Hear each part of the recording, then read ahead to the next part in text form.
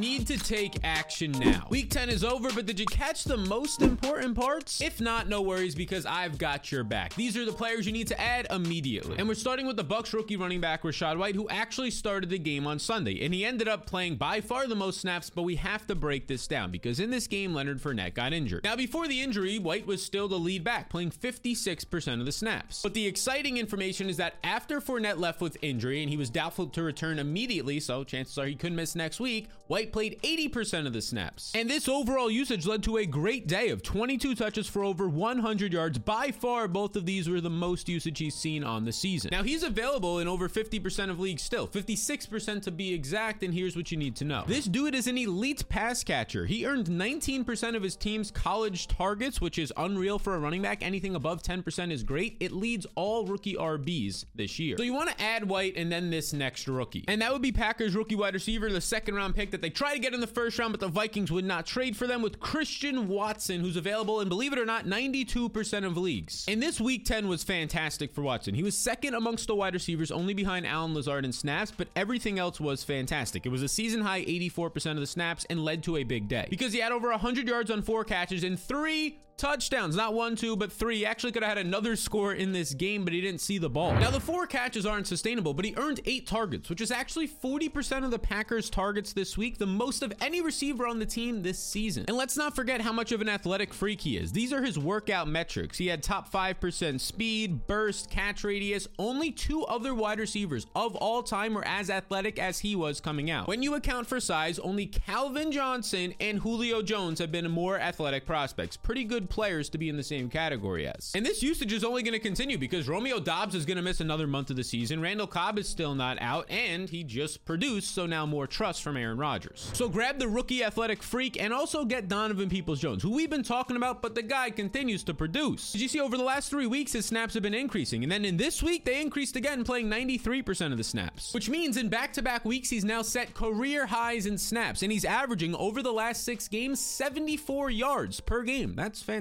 Top 20 amongst receivers. And now all this alone is fantastic reasons to be adding him and playing him in your fantasy leagues, but there's even more good news. And that would be that Deshaun Watson is returning soon, and Donovan Peoples-Jones is a fantastic downfield vertical threat because of his burst and speed, and Deshaun Watson, since 2019, is top 5 in deep ball accuracy. This is a fantastic combination for Donovan Peoples-Jones, who is quietly breaking out right now. So add Peoples-Jones and then this next wide receiver. And that would be Paris Campbell, who there's a lot of moving pieces here, but he benefited immensely this past week from the veteran Matt Ryan starting for the Colts. It led to Campbell seeing 9 targets, and this good usage should continue because the Colts changed their offense in week 6, and Matt Ryan has played 3 games under these conditions. And over these 3 games with Matt Ryan, Campbell is averaging nearly 21 fantasy points per game and nearly 11 targets per game. And that just continued this past week where he basically hit on those averages, seeing 9 targets, almost 21 fantasy points, and 7 receptions. So grab Campbell and then yet again another rookie RB. And that would be Isaiah Pacheco, because the Kansas City Chiefs, they're down to just 2 running backs in their rotation. You see, they basically phased out the former first-round pick Clyde Edwards-Helaire. This number right here, 4, is the amount of snaps he played this past week. Just 6% of the total snaps allocation. And if he's only playing 6% of the snaps, it means the other 2 running backs involved, the veteran Jerick McKinnon and the rookie in question, Isaiah Pacheco, yeah, they're getting more usage. Now, more specifically, Pacheco saw 16 carries on a season-high 56% of the snaps, 82 yards. All of this, everything I just mentioned, is season-high usage. He only had 7.2 fantasy points, so maybe it makes it a little bit easier to go get him on your waivers. He's available in almost 70% of leagues. But that's not all. He has the 5th easiest remaining schedule amongst all running backs. And he opens the fantasy playoffs against the Houston Texans, who currently rank dead last by a wide margin in run defense. So grab Pacheco as soon as possible and then add this next veteran. And that would be Gus Edwards, who's worth an add. Look, he was limited in week 8 with injury, and then he ended up missing week 9. But here's what you need to know. He was just on the bye week, and according to reports, he is going to be good to go this week. He could have probably played actually in week 10, but they were being cautious with this hamstring. It's only a mild hamstring though. Now, he's completed 1 game this season, played in it in full, and he had 16 carries. He had over 18 fantasy points, finding the end zone a couple of times, and he only played on about 35% of the snaps in this game. Meaning that if he ends up playing 50 to 60% of the snaps at any point this year, maybe even this week, that's going to start to become more consistent, that type of production. So add Edwards and then this next veteran wide receiver. And I'm talking about Jarvis Landry, who actually returned finally from injury this past week, and it looked real good for him. Landry ended up playing 79% of the team snaps. This was a season high, but also a team high, and that's not all. He also led the Saints with 6 targets and 3 receptions. And now remember, Michael Thomas, remember him? Yeah, he's on IR and going to miss the rest of the season. So Landry, who was seeing a good role before getting injured, Michael Thomas was actually playing then and now he's not, which means that there's going to be more consistency in Landry's playing time and his slot usage where he's really efficient. So get him and then this next tight end. Hey, if you're enjoying this content, be sure to subscribe for more. And that would be Foster Moreau, who's worth an ad because Darren Waller continues to miss weeks, continues to not practice at all, and if he's not going to keep playing, well, more usage for Moreau. And Moreau this past week had his best day. He ends up scoring 13 fantasy points because he finds the end zone, but the underlying usage is the big thing. I don't want to add him just because he found the end zone, but the stuff he's doing is going to make his production consistent. And what is he doing? Well, in 4 games without Waller, he's playing over 96% of the snaps now, and he's earned at least 4 targets in each game, averaging over 6 per game for a tight end that's basically tight end 1 usage. And not to mention, Hunter Renfro's dealing with injury and going to miss some time. This man is on the field in the red zone a lot, and Derek Carr trusts him. So add him, especially in deeper leagues. And like we said last week, you should go get Odell because he's still available in 53% of leagues, and he's officially, as of right now, cleared to play football. Now, the latest update on Odell is that he wants to take about 2 weeks to get himself into football shape, quote unquote football shape, but here's what this basically means. He just wants to see who's going to be the contenders in about a couple of weeks. He wants to return for the last part of the season, get into the playoffs, and have an actual chance to get back to the Super Bowl like he was last year. So at the start of December, expect Odell to sign with a contender, meaning he'll probably have a good quarterback, and that's right in time for the fantasy playoffs, and he could be a league winner for you. So pick him up and pick up the Steelers rookie running back, and that is Jaylen Warren, who is available in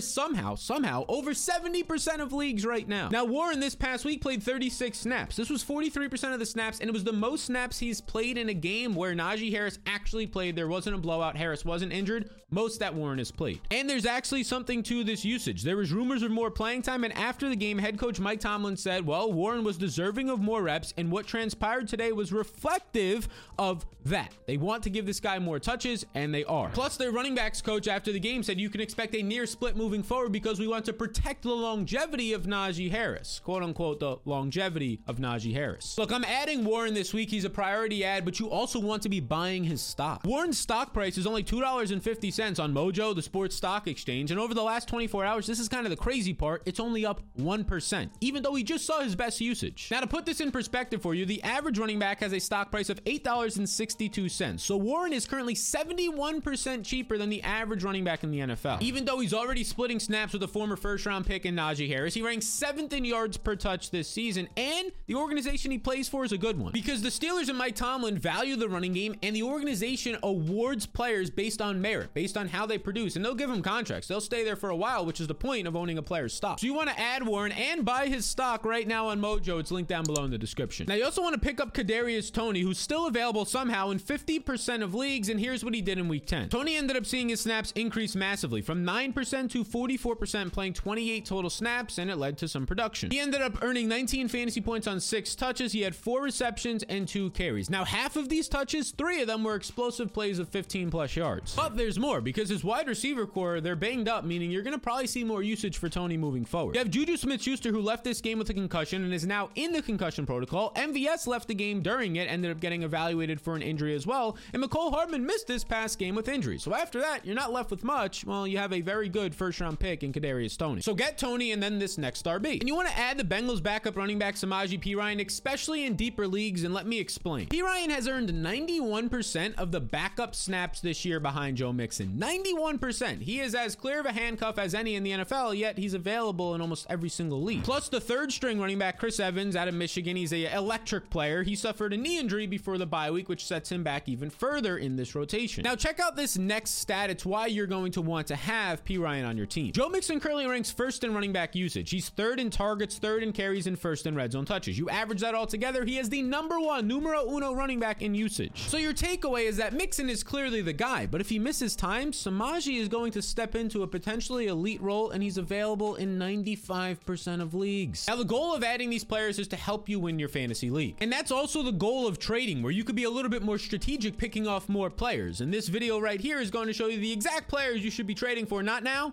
but right now.